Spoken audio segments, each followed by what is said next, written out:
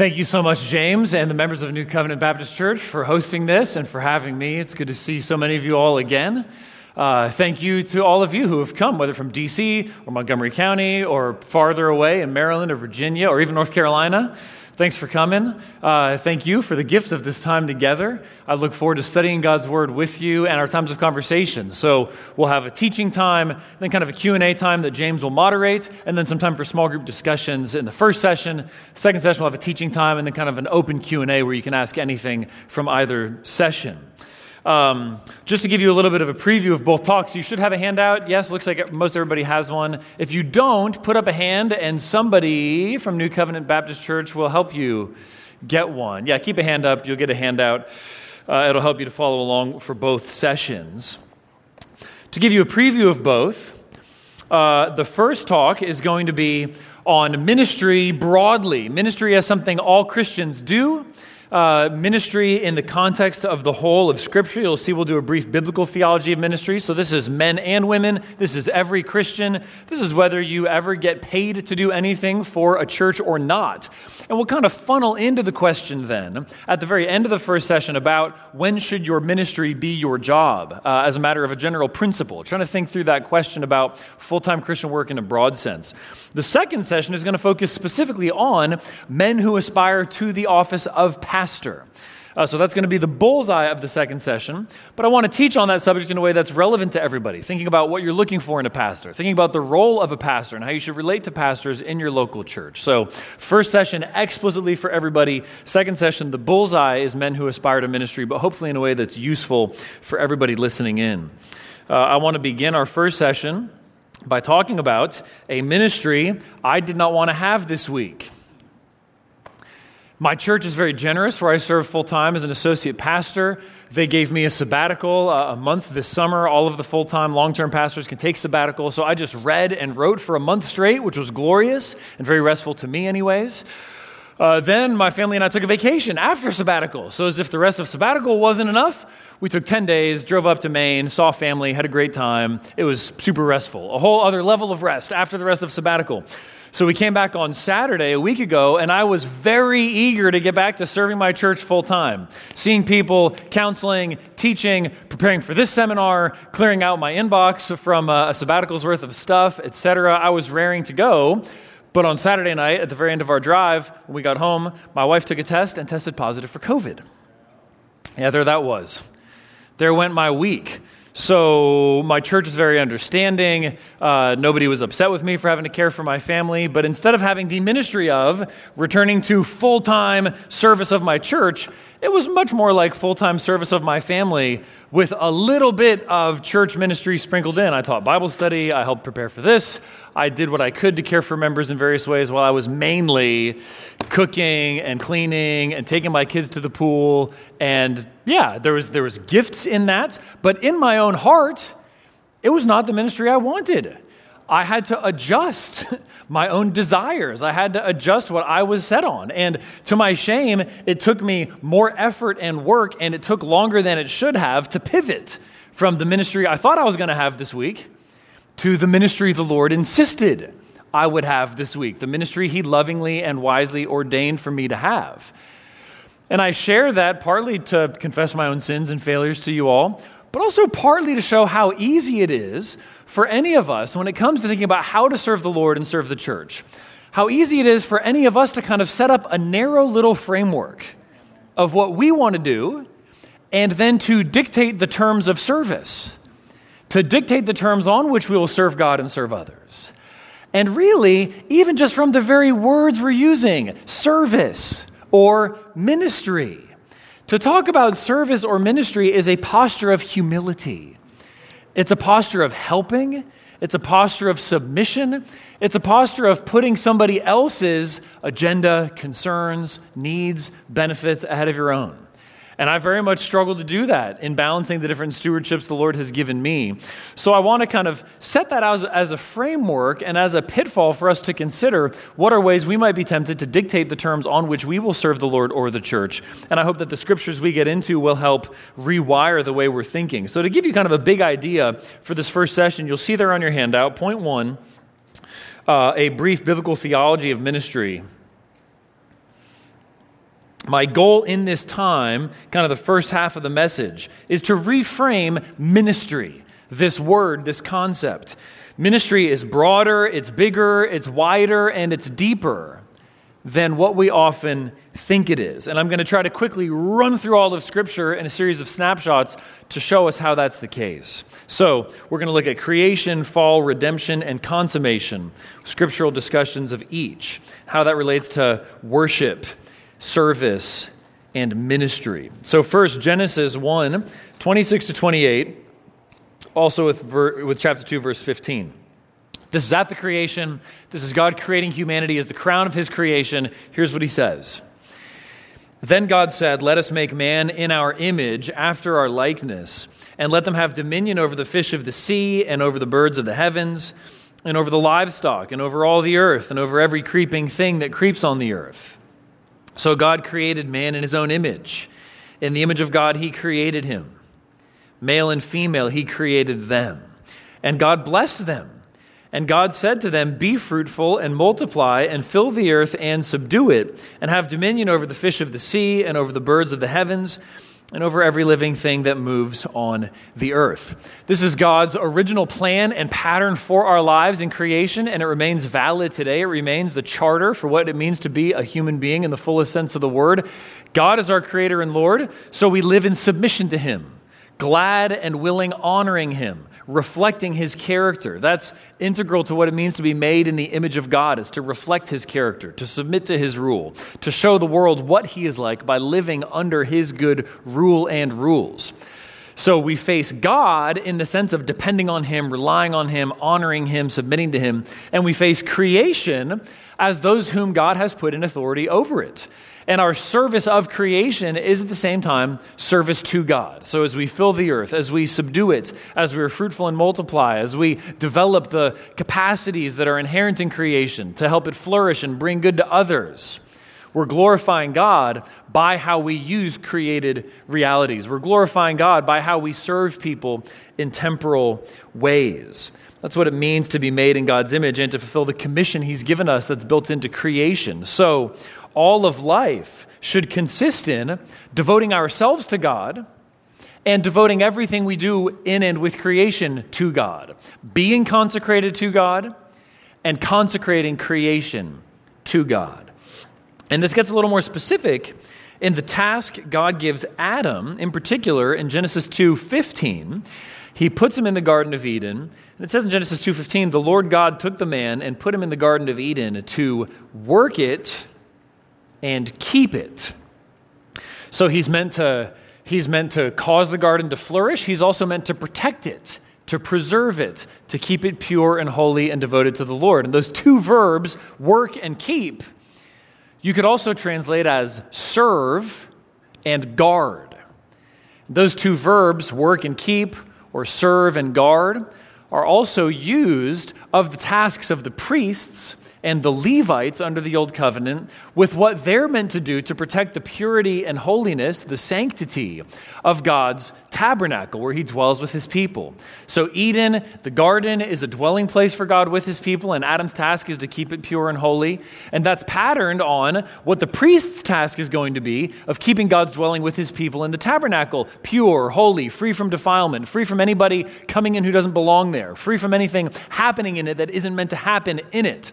So there's a task of preserving, protecting, guarding. So this general task of developing creation is specified in terms of keeping it devoted to God, keeping it devoted to God's purposes, keeping it holy, pure, set apart for him. What does that have to do with ministry? What it has to do with ministry is in this founding charter of human life, all of our life in one way or another should be a ministry to the Lord and a ministry to others, reflecting his character, imaging his holiness, embodying his purposes, and doing with creation, interacting with other people in ways that only honor him, glorify him, serve him, reflect him, are in submission to him. So the basic biblical pattern of a life lived rightly before God and others is a life of ministry, that is service, that is being devoted to God and devoting everything you do to God. These are priestly prerogatives. So that's what happens in the beginning. And Psalm 100 kind of gives us a picture of this life fully devoted to God. Psalm 100, I'll read the whole thing. It's really kind of a reflection on creation and on what we owe God in light of creation. You can turn there if you like. I'll just read the whole thing briefly. Psalm 100, a psalm for giving thanks. Make a joyful noise to the Lord, all the earth. Serve the Lord with gladness. Come into his presence with singing. Know that the Lord, he is God. It is he who made us, and we are his. We are his people and the sheep of his pasture. Enter his gates with thanksgiving and his courts with praise. Give thanks to him. Bless his name. For the Lord is good. His steadfast love endures forever, and his faithfulness to all generations. If you wanted, you could divide this psalm up into two columns. Column 1 is who God is and what he's done for us. Column 2 is what we are to do in response, in relating to him. Who is God? He's our creator. He's our shepherd. He's our redeemer. He's pledged himself to us in covenant love. He's the one who's created us. He possesses us. He sustains us. He provides for us as his sheep, the sheep of his pasture. So he does everything for us. He gives everything to us. He provides all that we need. And so in response, we serve him with gladness. We devote ourselves totally to him. We honor him with our lips, not just with our lips, though, but from a cheerful heart, a heart that gives thanks to him, because his steadfast love endures forever. So we could summarize this very simply as saying, we serve him because he first served us. That's the structure of creation. That's the structure of human life. We get everything we have from God. So all that we do and all that we have, we should return to God as an act of sacrificial service and praise. As Paul puts it, who has given a gift to him that he might be repaid? So in a sense, by talking about ministry, we're talking about all of human existence. By talking about simply what it means to be a human, it's to live in dependence on God, service to God, and rightly ordered to be a human is to be totally devoted to God. Here's what the Book of Common Prayer's Second Collect for Peace says, how it addresses the Lord. Kind of summarizes a lot of what we've been saying. O God, who art the author of peace and lover of concord, in knowledge of whom standeth our eternal life, whose service is perfect freedom. Whose service is perfect freedom. To minister to God and to minister to others in God's name is to be free. Free from selfishness, free from care, free from worldly entanglements, free from idolatry. To serve God, to worship him, to minister to him is true freedom. That is ministry according to creation. But sadly, we also have to address worship, ministry, service according to the fall.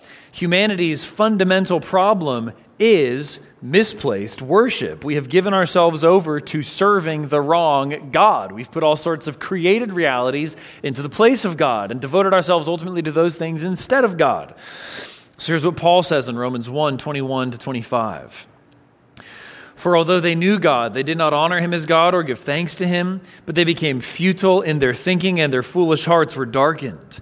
Claiming to be wise, they became fools and exchanged the glory of the immortal God for images resembling mortal man and birds and animals and creeping things.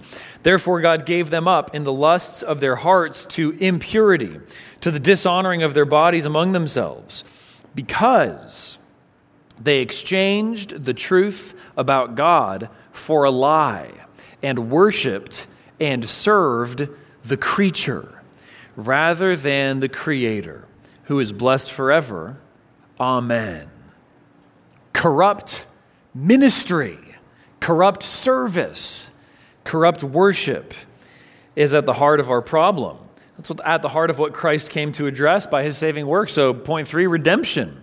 We're going to consider 4 passages briefly and kind of camp out on the last one the most here. 4 aspects of how Christ's redeeming work transforms us and enables a right ministry to God. So we're going to start with Christ's saving service. Mark 10:42-45. Jesus' disciples have come to him asking who's going to be the greatest. Can one of them sit at his right hand in the position of most favor, honor, glory, recognition? Jesus has to retool how they're thinking about ministry and serving him, and he says, "You know that those who are considered rulers of the Gentiles lord it over them, and their great ones exercise authority over them. But it shall not be so among you. But whoever would be great among you must be your servant, and whoever would be first among you must be slave of all. For even the Son of Man did not come to be served, but to serve, and to give his life as a ransom for many." So according to creation, we serve God because he first served us. But even more, doubly so, in our redemption, we serve him because he first served us. Because Christ himself came not to be served, but to serve. And the chief act of that service was giving his life to redeem us, to pay the price for the sins we had all committed against God's holiness, to liberate us from the penalty of that sin, and to free us into a life completely devoted to God's service, living by the resurrection power that he himself works in us. So that brings us to the second aspect of our redemption, the Spirit-enabled, new covenant empowered whole life of ministry. We see this especially clearly in Romans 12, verses 1 and 2. This is Paul's big pivot after he's laid out his whole gospel, after he's addressed the problem of Israel's unbelief and God's faithfulness to his promises. After 11 chapters of soaring theological exposition, this is what Paul turns to practically. He says in Romans 12, 1 and 2, "I appeal to you, therefore, brothers, by the mercies of God, to present your bodies as a living sacrifice, holy and acceptable to God, which is your spiritual worship. Do not be conformed to this world, but be transformed by the renewal of your mind, that by testing you may discern what is the will of God, what is good and acceptable and perfect." So what Paul's doing here is he's borrowing vocabulary from the sacrificial system of the Old Covenant. They would take animals and slaughter them and take the blood or different parts of the body, and they would bring it into the parts of the tabernacle and present it before the Lord. So they were taking the body of an animal and presenting it as a holy offering to God. So what Paul's doing is he's saying, you now take your own body. Make that an offering to the Lord. And of course, by taking your bodies, he means all of your abilities, all of your capacities, your thoughts, your action, your speech. Take all of that and devote it to God as a living sacrifice. This is a sacrifice that keeps on going. This is a sacrifice that pervades your whole experience. So he's using language of worship that, if you think in terms of kind of a sacred secular distinction, He's kind of saying, well, this area of the sacred, of things devoted to God, the special place where he is, the special materials you have to bring to him, that should be your whole life. So he's saying worship, that which is specifically devoted to God, that which is handed over for his purposes, that which is completely given up to him, that worship should characterize everything you do. So when we're talking about ministry, we're talking about a kind of orientation of our whole lives. From the heart, being reoriented to God as our greatest good, our chief joy, therefore being reoriented to others as being willing servants of them.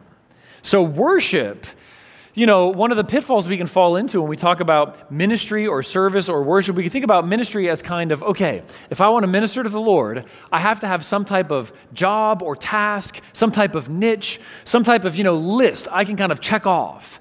And if I don't find that, if I don't have that, well, my ministry is being hindered. What Paul is saying here is that your whole life should be ministry to the Lord, and it starts from, then look at verse 2, it starts from not being conformed to this world, but being transformed by the renewal of your mind, so that you can discern what is the will of God, what is good and acceptable and perfect. It starts from your own inward renewal so that you know what pleases God, and you love to do what pleases him in every area of life.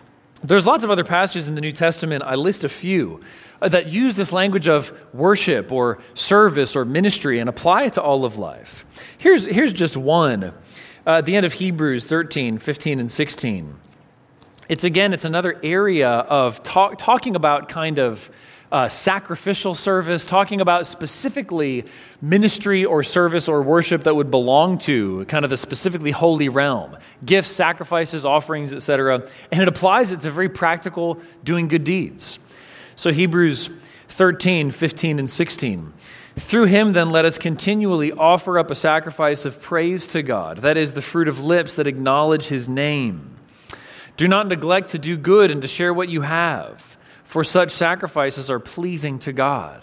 So, generosity, self-sacrificial service, hospitality, meeting the needs of God's people, those are all crucial ministries that all Christians should have. We shouldn't neglect them or despise them. The author of Hebrews uses this language of sacrificial worship, sacrificial ministry, to characterize how we share what we have with other believers, how we meet each other's needs and provide for each other in the body of Christ.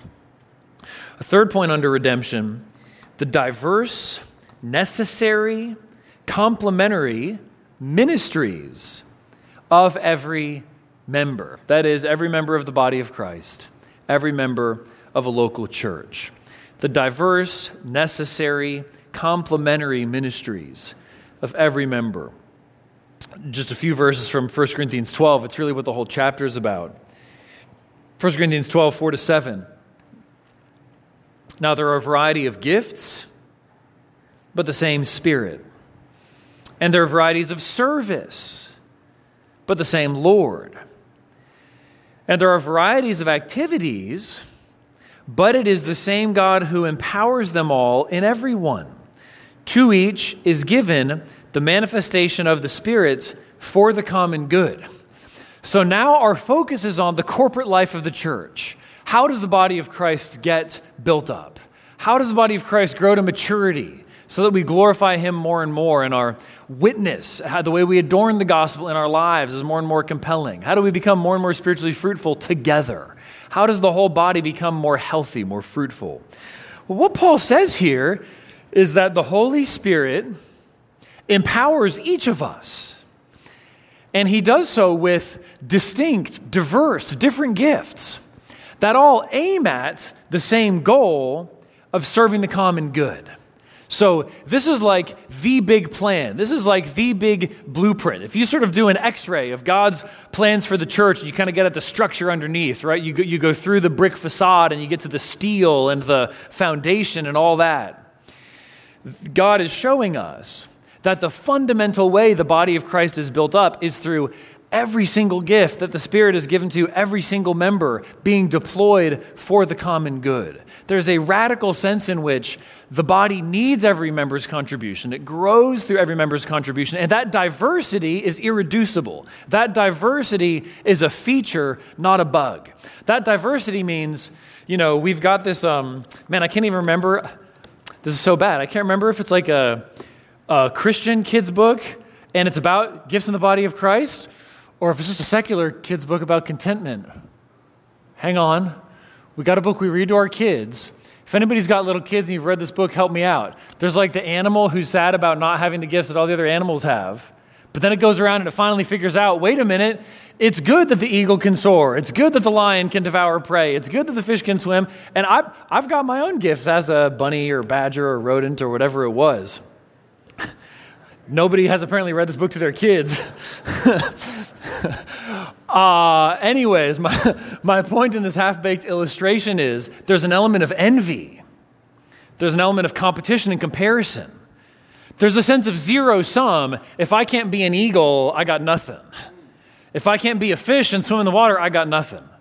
But of course, the way God has orchestrated diversity in the body of Christ is that there should be no sense of competition. There should be no sense of envy. There's not a kind of hierarchy where these gifts are at the top, and if you don't have that, you got nothing. That's Paul's whole point that he then unpacks in the metaphor of the body, which we'll get into a little bit later in application. We'll kind of hold off on that for a minute. But the point is the diversity is good. The diversity is irreducible. We need every member's gifts contributing. So when we think about ministry, we should not think about a hierarchy. We should not think about pastors as better than other people. We should not think about this as somehow like the top of a pyramid or food chain, and that the farther you go down the food chain, the worse off you are. Because the Spirit gives according to 1 Corinthians 12, he's empowering all these gifts in everyone. And then if you just skip down to verse 11, sorry, let me pull it up. 1 Corinthians 12, verse 11, all these are empowered by one and the same Spirit, who apportions to each one individually as he wills.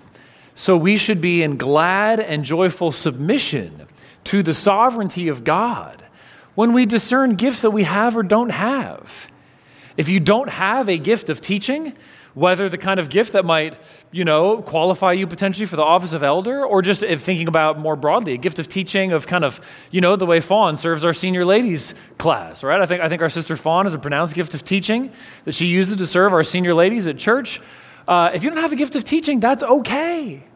You should still seek to speak truth and love to others. You should still seek to build up others in love by speaking truth, as we're going to see in a minute. But that doesn't, you don't have to go try to start a Sunday school class. That's all right.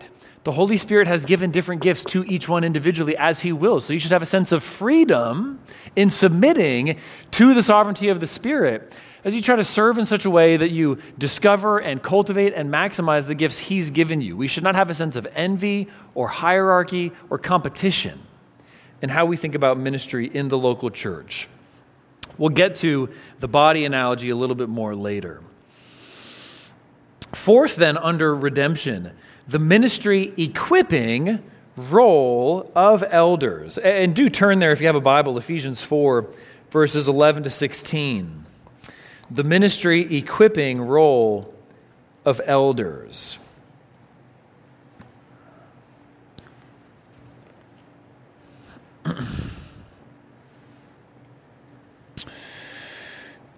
This is in the context of Christ's victorious ascension. He's defeated death. He's ascended on high. And as part of the victory of his ascension and his reign at God's right hand, he's distributing gifts to his church to empower and to build up. It's a manifestation of Christ's present power as the ascended Lord in equipping his church to be built up into his fullness. So it's talking about what Christ has given to his church. Ephesians 4, 11 to 16. And he gave the apostles, the prophets, the evangelists, the shepherds and teachers to equip the saints for the work of ministry, for building up the body of Christ, until we all attain to the unity of the faith and of the knowledge of the Son of God, to mature manhood, to the measure of the stature of the fullness of Christ, so that we may no longer be children, tossed to and fro by the waves and carried about by every wind of doctrine, by human cunning, by craftiness and deceitful schemes. Rather, speaking the truth in love, we are to grow up in every way into him who is the head, into Christ, from whom the whole body, joined and held together by every joint with which it is equipped, when each part is working properly, makes the body grow so that it builds itself up in love. We're going to camp out here for a minute. I'm going to give you a little mini exposition of this passage. One big point, kind of the heart of the passage, the goal of the gospel is a church complete in Christ. Meaning what Christ died for and rose again for and ascended for and is pouring out gifts for is that the whole church would grow to maturity in him. What does that maturity look like? It looks like doctrinal maturity, being stable and steadfast in the truth. It looks like being filled with love for other believers. It looks like measuring up into the stature of his fullness, which is to say, greater and greater conformity to his character. So the goal is for every member of the church to attain to more and more of that maturity, more and more of that conformity, more and more of that stability and steadfastness in the truth. That's the overall goal here. The second point, the purpose of pastors is to prepare people for ministry. So this is crucial to see in verses 11 and 12. Shepherds and teachers, which are basically just two different names for pastors, different aspects of the role, shepherding and teaching. Verse 12, equip the saints for the work of ministry. So pastors and teachers, in a sense, are standing up front, like I'm doing to you now, and Lord willing, tomorrow afternoon I'll get to preach here at New Covenant for their main service. So in a sense, pastors are up front, but the point of being up front is then to sort of lift up. The point of being up front is to get under and to lift up the ministries, to resource and equip, to instruct, to inform, to encourage, to inspire the ministries of all the members of the church. So in one sense, pastors are up front. In one sense, pastors do have authority, leadership, instruction, overseeing the affairs of the church. In one sense, pastors are above. That's a legitimate aspect of the role. But in another sense, they're below and beneath, encouraging, equipping all the ministry of the members of the church. So the rest of what the passage is talking about is stuff everybody does. The rest of what the passage is talking about is stuff that pastors are there to equip every single church member to do.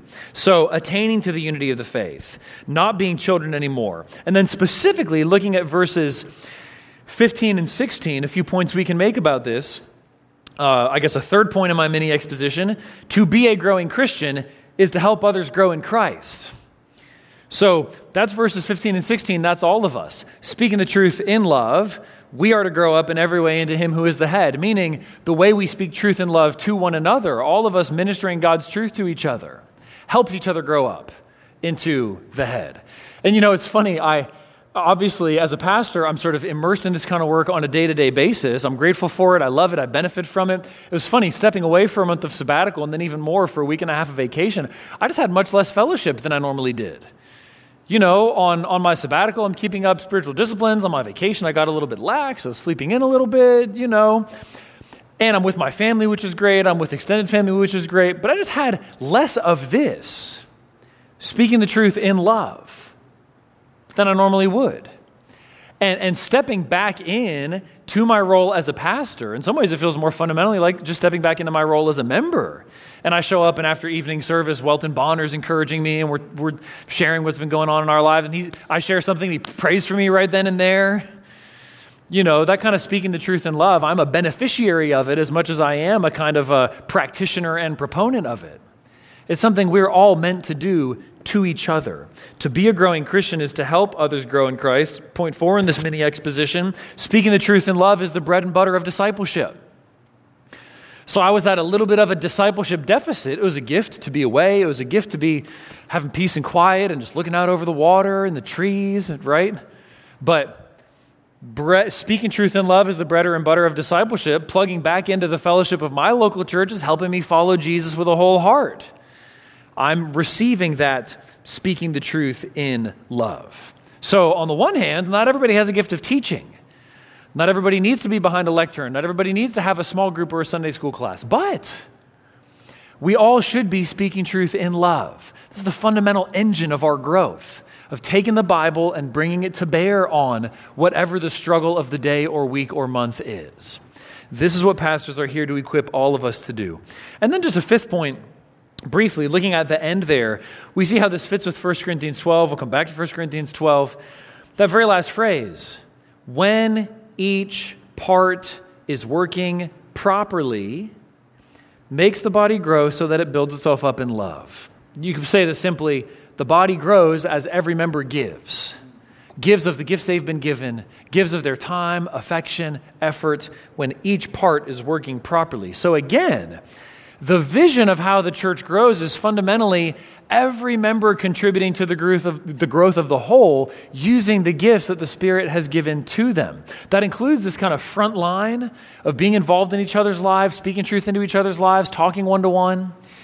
It also includes deploying whatever gifts God has given us. So the fact that in some ways, the whole message kind of pivots right here. My whole kind of first session pivots right here on Ephesians 4:12. That pastors build up the saints for works of ministry, right? Contributing to the building up of the local church, that's not the whole of our life in Christ. We serve the common good. We serve people in need. We serve by the jobs we do, by our relationship with non-Christians in our community. Those are important areas of service. Those are important areas of ministry. They're an expression of our submission to God, love for Him, love for our neighbor. But focusing in on the local church, what are ministries that all Christians should aspire to?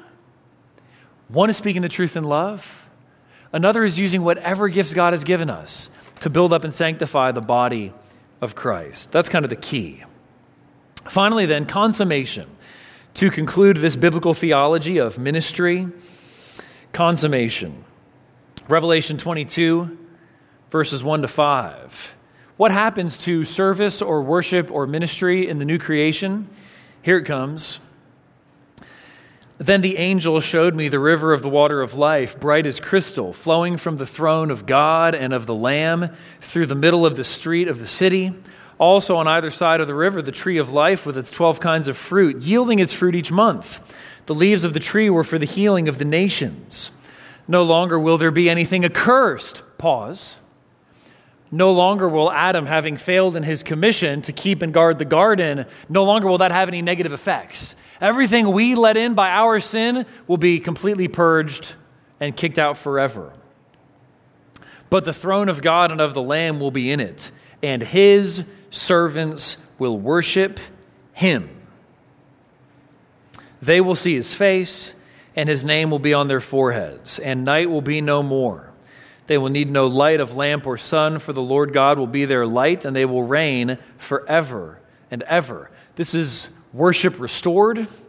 This is ministry fulfilled and perfected. Not only that, but it is ministry eternally extended. We will worship God. We will serve him. What does that look like? I don't know. But it will be perfect.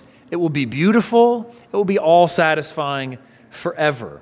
So this ministry that we have of building each other up in the local church, of using gifts God has given us, is preparation for that, unending and perfect, and that ministry that is not hindered in any way by sin. That will last forever. It's a brief biblical theology of ministry.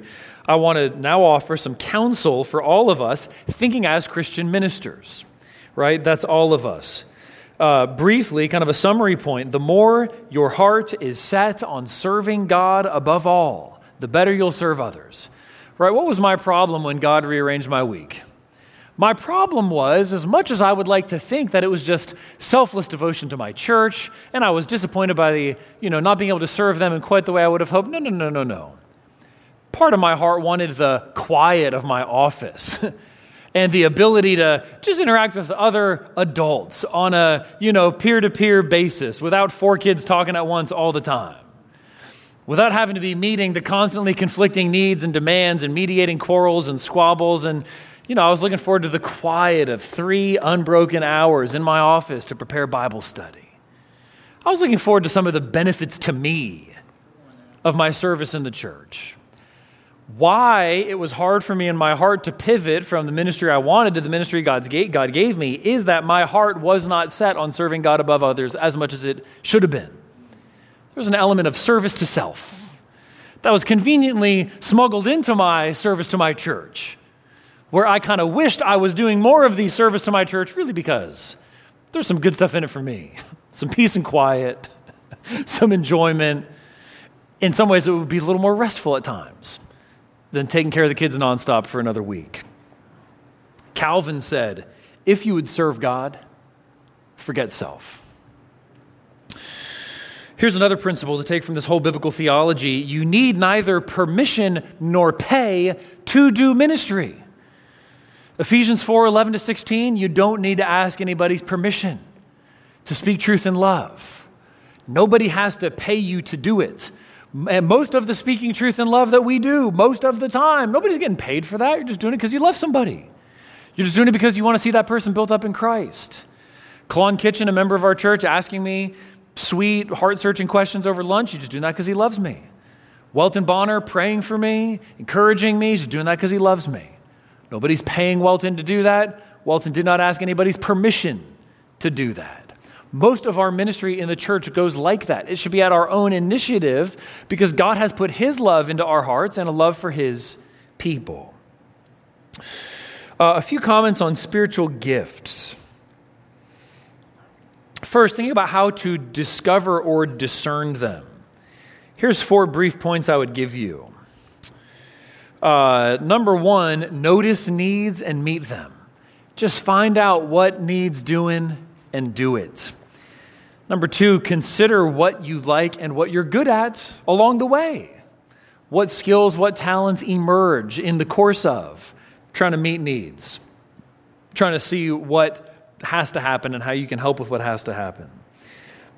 Number 3, listen to others' counsel and feedback. about your own service. It could be positive, encouraging, reinforcing. That was really helpful. Have you ever thought about doing more of that? Or, hey, this person told me they're really enjoying studying with the Bible with you one-on-one. Have you thought about leading a small group? Or, hey, that was a great job you did pinch hitting in Sunday school. Do you think you could maybe become a main teacher? All kinds of things. Listen to feedback. Also listen to feedback about ways you might be less gifted than you might think. You might particularly enjoy music. You might not quite be the right person to accompany on piano or singing or guitar. Listen to that humbly. Finally, then, figure out where all of these things intersect. Needs, desires, abilities, feedback. Where do all those factors come together? And if you have the ability, focus there. Here's the second point. I think it's on your handout. Yeah, second point on spiritual gifts. Spiritual gifts can provide focus. They shouldn't set limits. Spiritual gifts can provide focus. They shouldn't set limits. Do not use as an excuse, that's not my gift. Right? This week I couldn't say that cooking and doing laundry are not my gifts.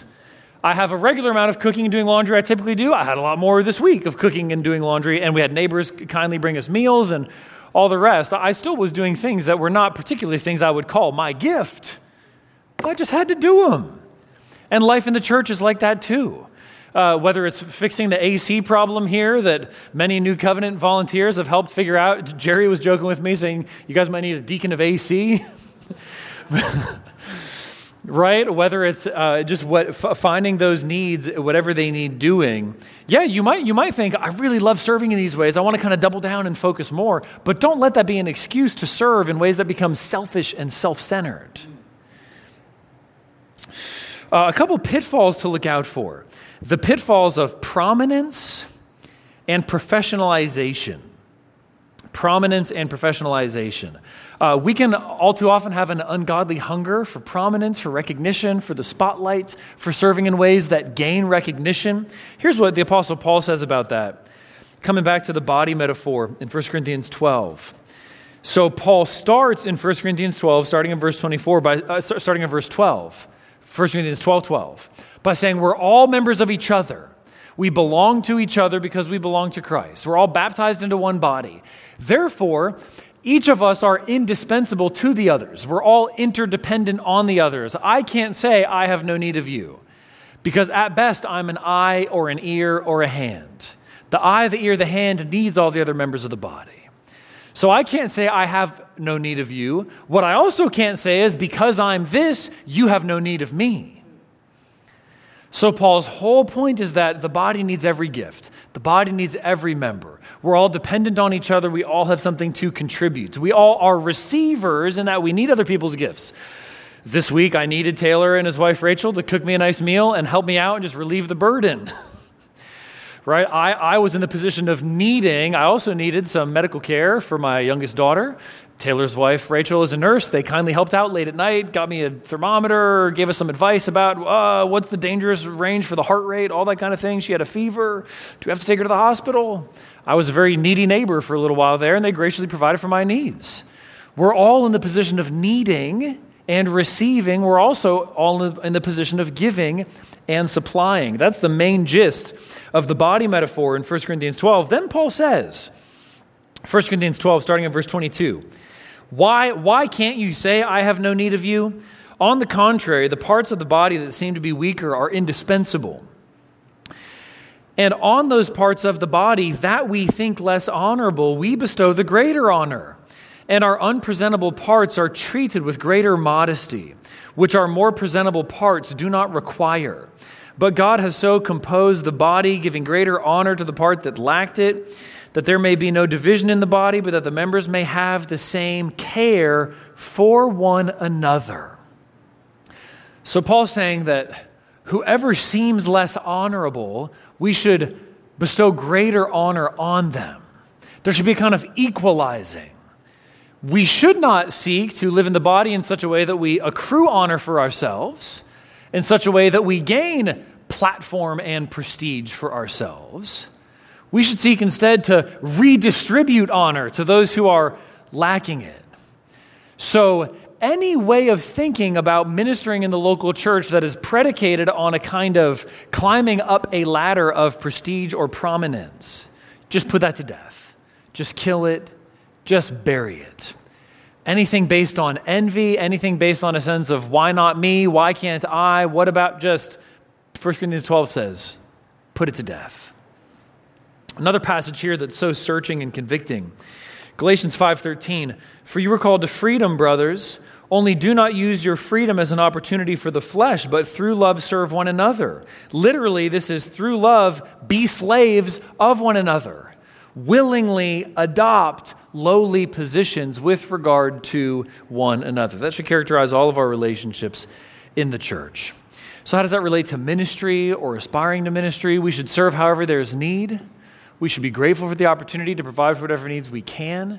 We should be eager to serve in ways that are out of the limelight, out of the spotlight. We shouldn't think, well, why can't I be getting, paid to do this? Right? Jesus paid it all. I don't need any pay. I would gladly serve as an elder of any church I could be in if nobody ever paid me to do it. If I can't do this for my job, I would love to do this in my spare time.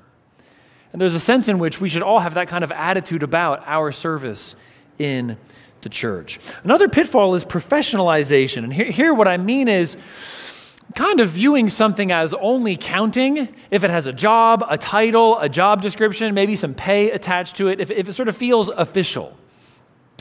There's a pitfall here because, in the broader American culture, professionalization is a sort of marker of status. It's a marker of honor. There's certain jobs that are considered professions. There's certain jobs that take a degree or an exam or certain credentialing to get, and they're sort of bearers of status. You're accorded respect. You're held up in esteem. And so what happens is you can import that kind of mentality into the church and just kind of map it onto the church and say, well, this is the work that counts, or this is the person who counts. Because of that kind of professionalization, there can also be a pitfall of professionalization of saying, well, if we want something to happen, we should pay somebody to do it to get it to happen.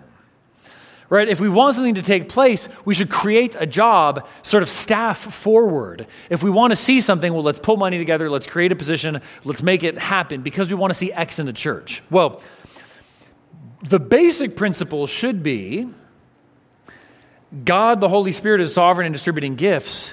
If you want to see a gift, pray for it. If you want to see something happen, pray the Spirit would provide for it.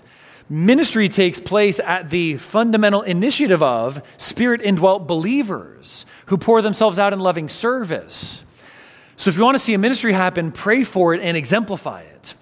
Generally speaking, what a church pays for should lag behind what a church is doing. We're doing this ministry, it's growing. It looks like, it could be helped by having somebody give more time and attention to it. Maybe we should think about setting aside some money so somebody can give more time and attention to that.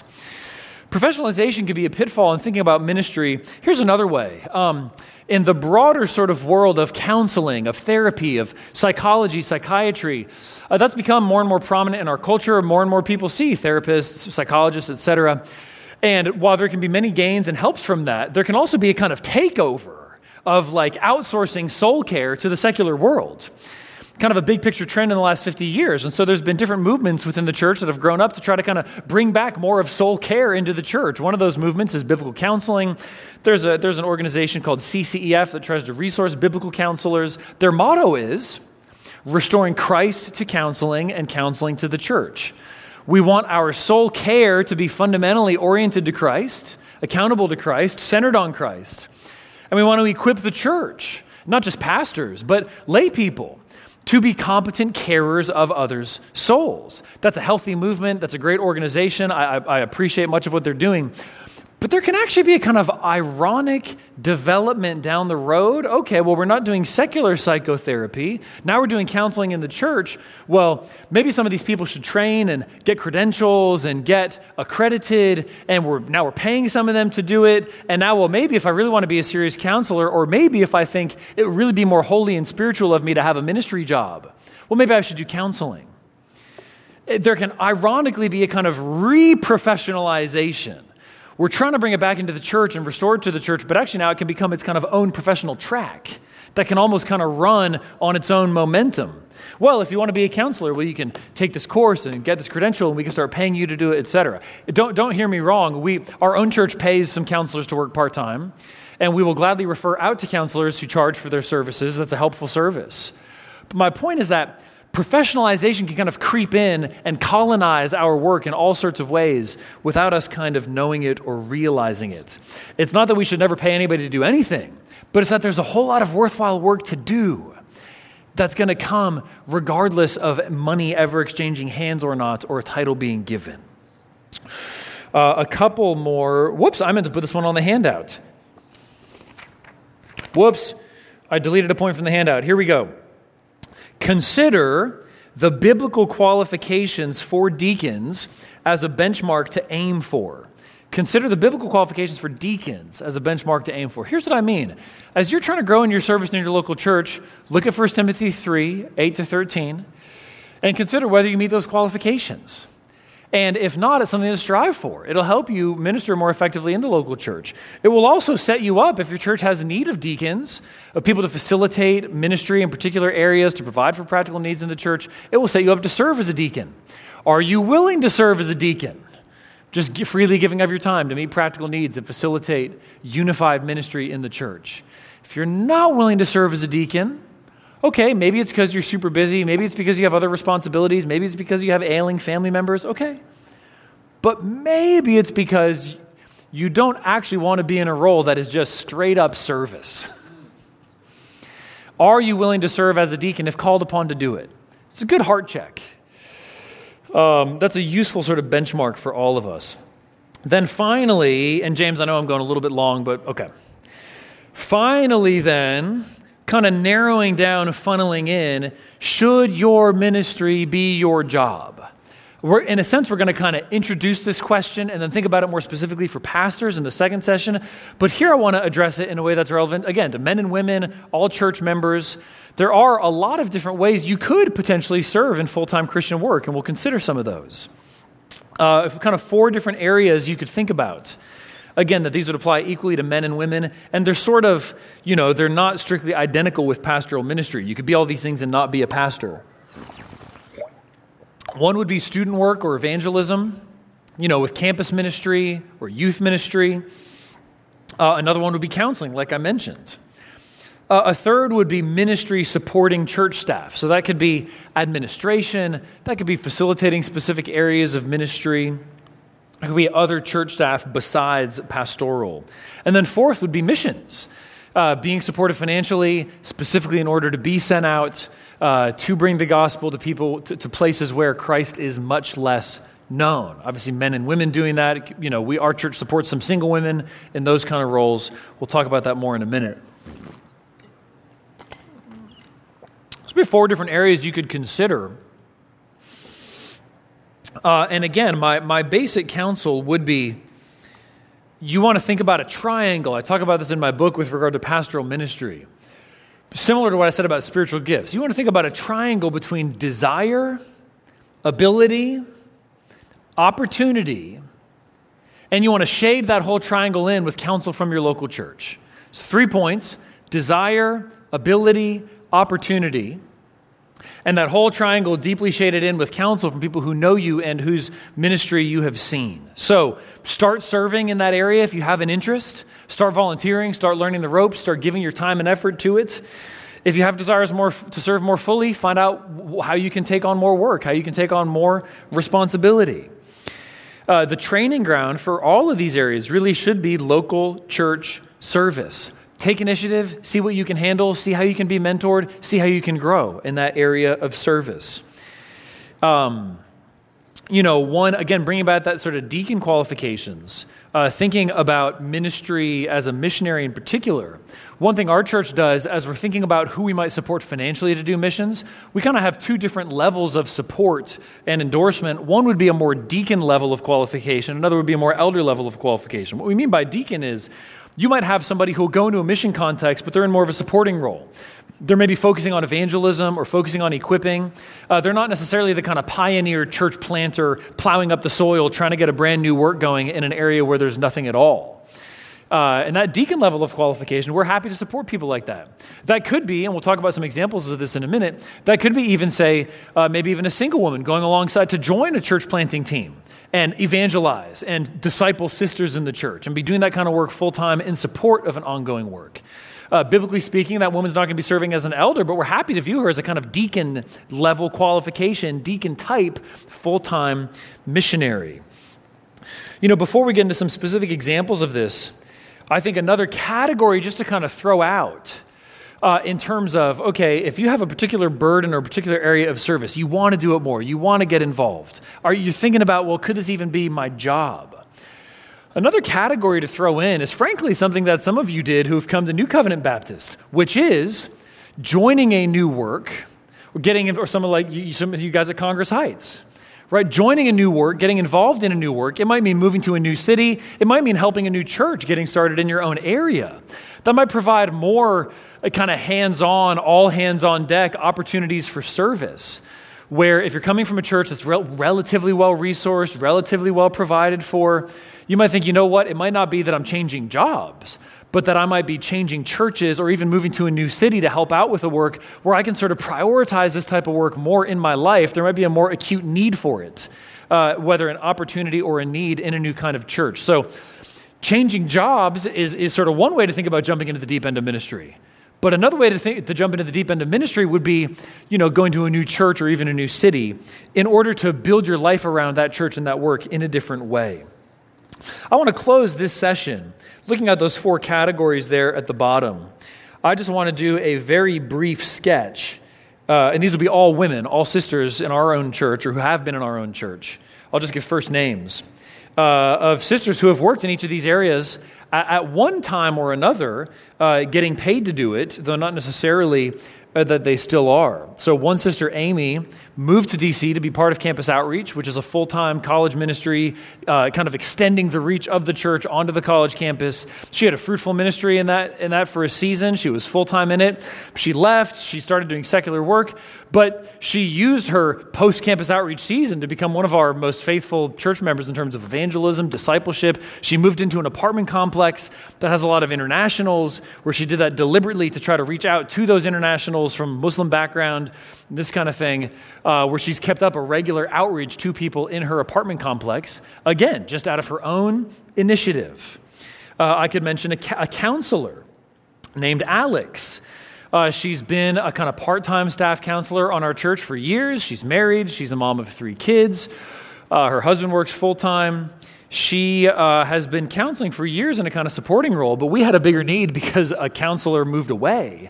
We had a need for somebody to really step in a big fashion. Now she's working basically half-time, doing a lot of our hardest kind of cases, taking on some of the stuff that's working most closely with the pastors and helping out in hard situations. She's kind of bumped up to half-time, taking a big step forward in serving our church in counseling. And again, we pay her half-time to do that. Thinking about missions, a sister named Mandy, whom some of you might know.